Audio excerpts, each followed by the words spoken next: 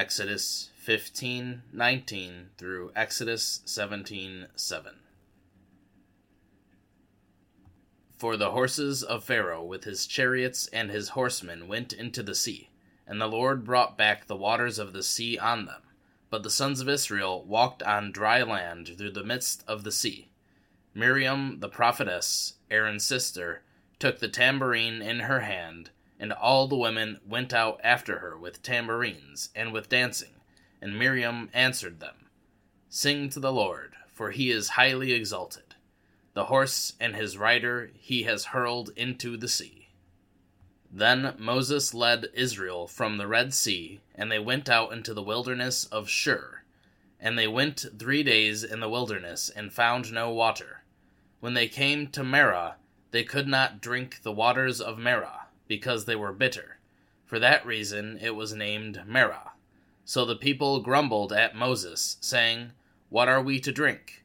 Then he cried out to the Lord, and showed him a tree, and he threw it into the waters, and the waters became sweet. There he made for them a statute and regulation, and there he tested them.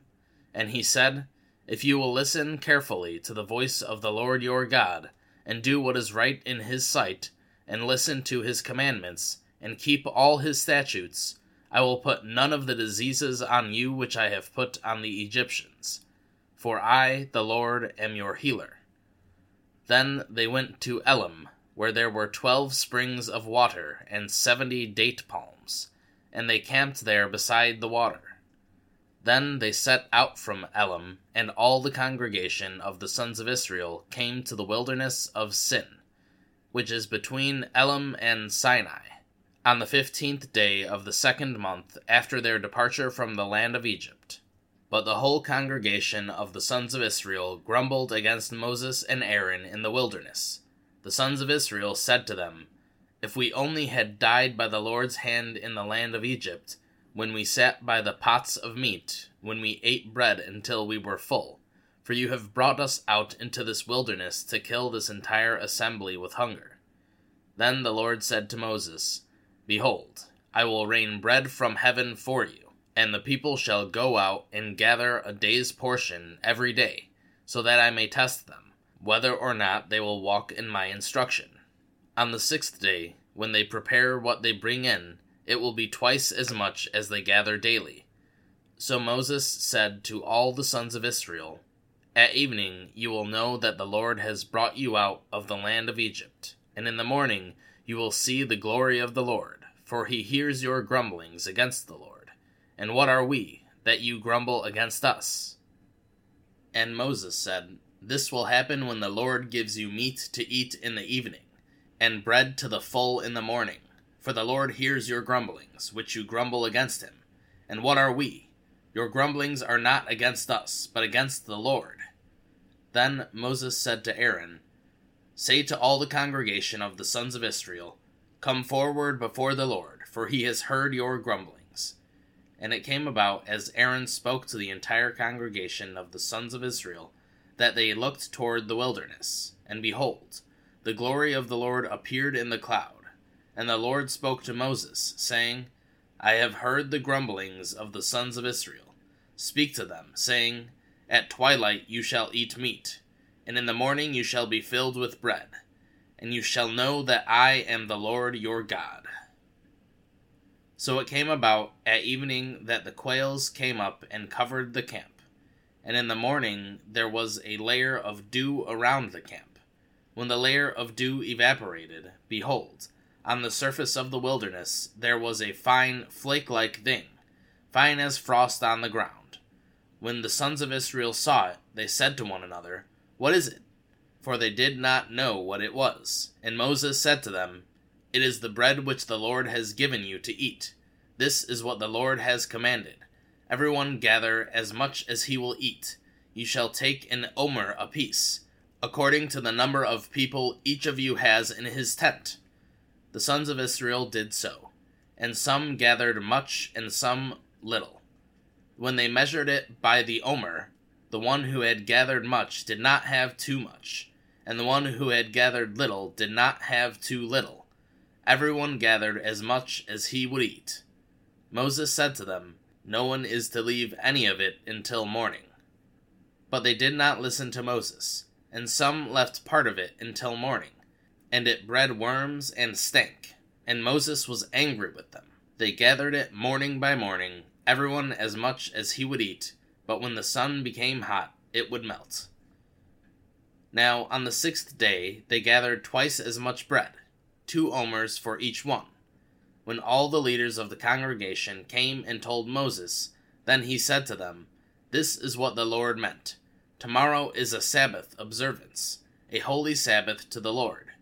Bake what you will bake, and boil what you will boil, and all that is left over put aside to be kept until morning." So they put it aside until morning, as Moses had ordered, and it did not stink, nor was there a maggot in it. Then Moses said, "Eat it today, for today is a Sabbath to the Lord. Today you will not find it in the field. 6 days you shall gather it, but on the 7th day, the Sabbath, there will be none." Yet it came about on the 7th day that some of the people went out to gather, but they found none. Then the Lord said to Moses, "How long do you refuse to keep my commandments and my instructions? See, the Lord has given you the Sabbath. For that reason he gives you bread for 2 days on the 6th day. Remain, everyone, in his place. No one is to leave his place on the 7th day." So the people rested on the 7th day. And the house of Israel named the bread manna. And it was like coriander seed, white, and its taste like wafers with honey. Then Moses said, "This is what the Lord has commanded. A full omer of it is to be kept safe throughout your generations, so that you may see the bread that I fed you in the wilderness, when I brought you out of the land of Egypt." And Moses said to Aaron, "Take a jar, and put a full omer of manna in it, and place it before the Lord to be kept safe throughout your generations." As the Lord commanded Moses, so Aaron placed it before the testimony, to be kept. And the sons of Israel ate the manna for 40 years, until they came to an inhabited land. They ate the manna until they came to the border of the land of Canaan. Now an omer is 1/10 of an ephah. Then all the congregation of the sons of Israel journeyed by stages from the wilderness of Sin, according to the command of the Lord, and camped at Rephidim, and there was no water for the people to drink. So the people quarreled with Moses, and said, "Give us water, so that we may drink." And Moses said to them, "Why do you quarrel with me? Why do you test the Lord?" But the people were thirsty for water there, and they grumbled against Moses, and said, "Why is it that you have brought us up from Egypt, to kill us and our children and our livestock with thirst?" So Moses cried out to the Lord, saying, "What am I to do with this people? A little more, and they will stone me."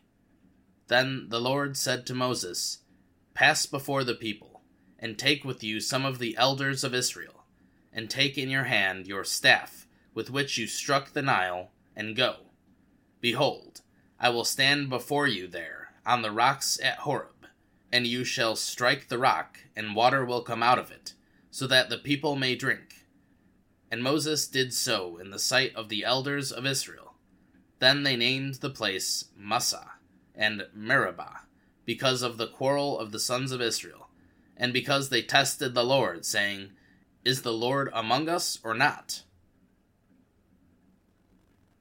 Mark 5. They came to the other side of the sea, into the region of the Gerasenes. When he got out of the boat, immediately a man from the tombs with an unclean spirit met him. He lived among the tombs, and no one was able to bind him any more, not even with a chain, because he had often been bound with shackles and chains, and the chains had been torn apart by him, and the shackles broken into pieces, and no one was strong enough to subdue him. Constantly, night and day, he was screaming among the tombs and in the mountains, and cutting himself with stones. Seeing Jesus from a distance, he ran up and bowed down before him, and shouting with a loud voice, he said, "What business do you have with me, Jesus, Son of the Most High God? I implore you by God, do not torment me." for he had already been saying to him, "Come out of the man, you unclean spirit!" And he was asking him, "What is your name?" And he said to him, "My name is Legion, for we are many." And he begged him earnestly not to send them out of the region. Now there was a large herd of pigs feeding nearby on the mountain. And the demons begged him, saying, "Send us into the pigs, so that we may enter them." Jesus gave them permission, and coming out, the unclean spirits entered the pigs, and the herd rushed down the steep bank into the sea, about 2,000 of them, and they were drowned in the sea. Their herdsmen ran away and reported it in the city and in the countryside, and the people came to see what it was that had happened. And then they came to Jesus and saw the man who had been demon-possessed sitting down, clothed and in his right mind, the very man who had previously had the legion. And they became frightened. Those who had seen it described to them how it had happened to the demon-possessed man, and all about the pigs. And they began to beg him to leave their region. And as he was getting into the boat, the man who had been demon-possessed was begging him that he might accompany him. And he did not let him, but he said to him, "Go home to your people, and report to them what great things the Lord has done for you, and how he had mercy on you." And he went away and began to proclaim in Decapolis what great things Jesus had done for him, and everyone was amazed. When Jesus had crossed over again in the boat to the other side, a large crowd gathered around him, and he stayed by the seashore. And one of the synagogue officials, named Jairus, came, and upon seeing him, fell at his feet, and pleaded with him earnestly, saying, "My little daughter is at the point of death. Please, come lay your hands on her, so that she will get well and live." And he went off with him, and a large crowd was following him and pressing in on him. A woman who had a hemorrhage for 12 years, and had endured much at the hands of many physicians, and had spent all that she had, and was not helped at all, but instead had become worse. After hearing about Jesus, she came up in the crowd behind him, and touched his cloak. For she had been saying to herself, "If I just touch his garments, I will get well." And immediately the flow of her blood was dried up, and she felt in her body that she was healed of her disease. And immediately Jesus, perceiving in himself that the power from him had gone out, turned around in the crowd, and said, "Who touched my garments?" And the disciples said to him, "You see the crowd pressing in on you, and you say, 'Who touched me?'" And he looked around to see the woman who had done this. But the woman, fearing and trembling, aware of what had happened to her, came and fell down before him, and told him the whole truth. And he said to her, "Daughter, your faith has made you well. Go in peace, and be cured of your disease." While he was still speaking, people came from the house of the synagogue official, saying, "Your daughter has died. Why bother the teacher further?" But Jesus, overhearing what was being spoken, said to the synagogue official, "Do not be afraid, only believe." And he allowed no one to accompany him except Peter and James and John, the brother of James. They came to the house of the synagogue official, and he saw a commotion, and people loudly weeping and wailing. And after entering, he said to them, "Why are you making a commotion and weeping? The child has not died, but is asleep." And they began laughing at him. But putting them all outside, he took along the child's father and mother and his own companions, and entered the room where the child was in bed. And taking the child by the hand, he said to her, "Talitha cum," which translated means, "Little girl, I say to you, get up." And immediately the girl got up and began to walk, for she was 12 years old. And immediately they were completely astonished. And he gave them strict orders that no one was to know about this, and he told them to have something given her to eat. Acts 27, 1 through 26. Now, when it was decided that we would sail for Italy, they proceeded to turn Paul and some of the other prisoners over to a centurion of the Augustan cohort named Julius. And when we boarded a Adramyttian ship that was about to set sail to the regions along the coast of Asia, and put out to sea accompanied by Aristarchus, a Macedonian of Thessalonica. The next day we put in at Sidon, and Julius treated Paul with consideration, and allowed him to go to his friends and receive care. From there we put out to sea, and sailed under the shelter of Cyprus, because the winds were contrary. When we had sailed through the sea along the coast of Cilicia and Pamphylia, we landed at Myra in Lycia.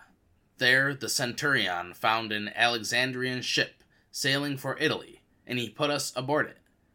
When we had sailed slowly for a good many days, and with difficulty had arrived off Cnidus, since the wind did not permit us to go farther, we sailed under the shelter of Crete, off Salmone, and with difficulty sailing past it, we came to a place called Fair Havens, near which was the city of Lasea.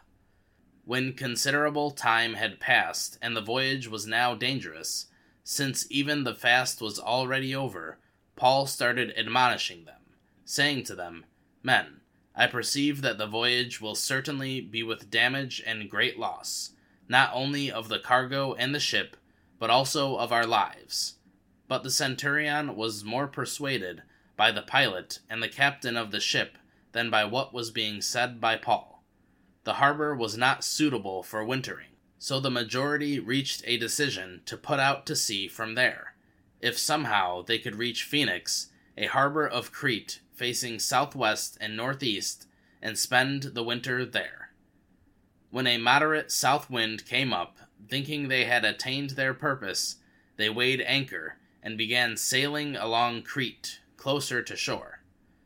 But before very long, a violent wind, called Eurykilo, rushed down from the land, and when the ship was caught in it, and could not head up into the wind, we gave up and let ourselves be driven by the wind. Running under the shelter of a small island called Cauda, we were able to get the ship's boat under control only with difficulty. After they had hoisted it up, they used supporting cables in undergirding the ship, and fearing that they might run aground on the shallows of Syrtis, they let down the sea anchor, and let themselves be driven along in this way. The next day, as we were being violently tossed by the storm, they began to jettison the cargo, and on the third day they threw the ship's tackle overboard with their own hands, since neither sun nor stars appeared for many days, and no small storm was assailing us. From then all hope of our being saved was slowly abandoned. When many had lost their appetites, Paul then stood among them and said, Men, you should have followed my advice, and not have set sail from Crete, and thereby spared yourselves this damage and loss. And yet now I urge you to keep up your courage, for there will be no loss of life among you, but only of the ship. For this very night an angel of the God to whom I belong, whom I also serve, came to me, saying, Do not be afraid, Paul. You must stand before Caesar, and behold, God has graciously granted you all those who are sailing with you. Therefore, keep up your courage, men, for I believe God that it will turn out exactly as I have been told, but we must run aground on a certain island. Proverbs 12:17 through 28. One who declares truth tells what is right, but a false witness, deceit. There is one who speaks rashly, like the thrusts of a sword, but the tongue of the wise brings healing. Truthful lips will endure forever, but a lying tongue is only for a moment. Deceit is in the heart of those who devise evil, but counselors of peace have joy. No harm happens to the righteous, but the wicked are filled with trouble. Lying lips are an abomination to the Lord, but those who deal faithfully are his delight. A prudent person conceals knowledge, but the heart of fools proclaims foolishness. The hand of the diligent will rule, but the lazy hand will be put to forced labor. Anxiety in a person's heart weighs it down, but a good work makes it glad. The righteous person is a guide to his neighbor, but the way of the wicked leads them astray. A lazy person does not roast his prey, but the precious possession of a person is diligence. In the way of righteousness there is life, and in its pathway there is no death. Psalm 27, 1-6. The Lord is my light and my salvation. Whom should I fear? The Lord is the defense of my life. Whom shall I dread? When evildoers came upon me to devour my flesh, my adversaries and my enemies, they stumbled and fled. If an army encamps against me, my heart will not fear. If war arises against me, in spite of this, I am confident. One thing I have asked from the Lord, that I shall seek, that I may dwell in the house of the Lord all the days of my life, to behold the beauty of the Lord, and to meditate in his temple. For on the day of trouble he will conceal me in his tabernacle. He will hide me in the secret place of his tent. He will lift me up on a rock. And now my head will be lifted up above my enemies around me, and I will offer sacrifices in his tent with shouts of joy. I will sing, yes, I will sing praises to the Lord.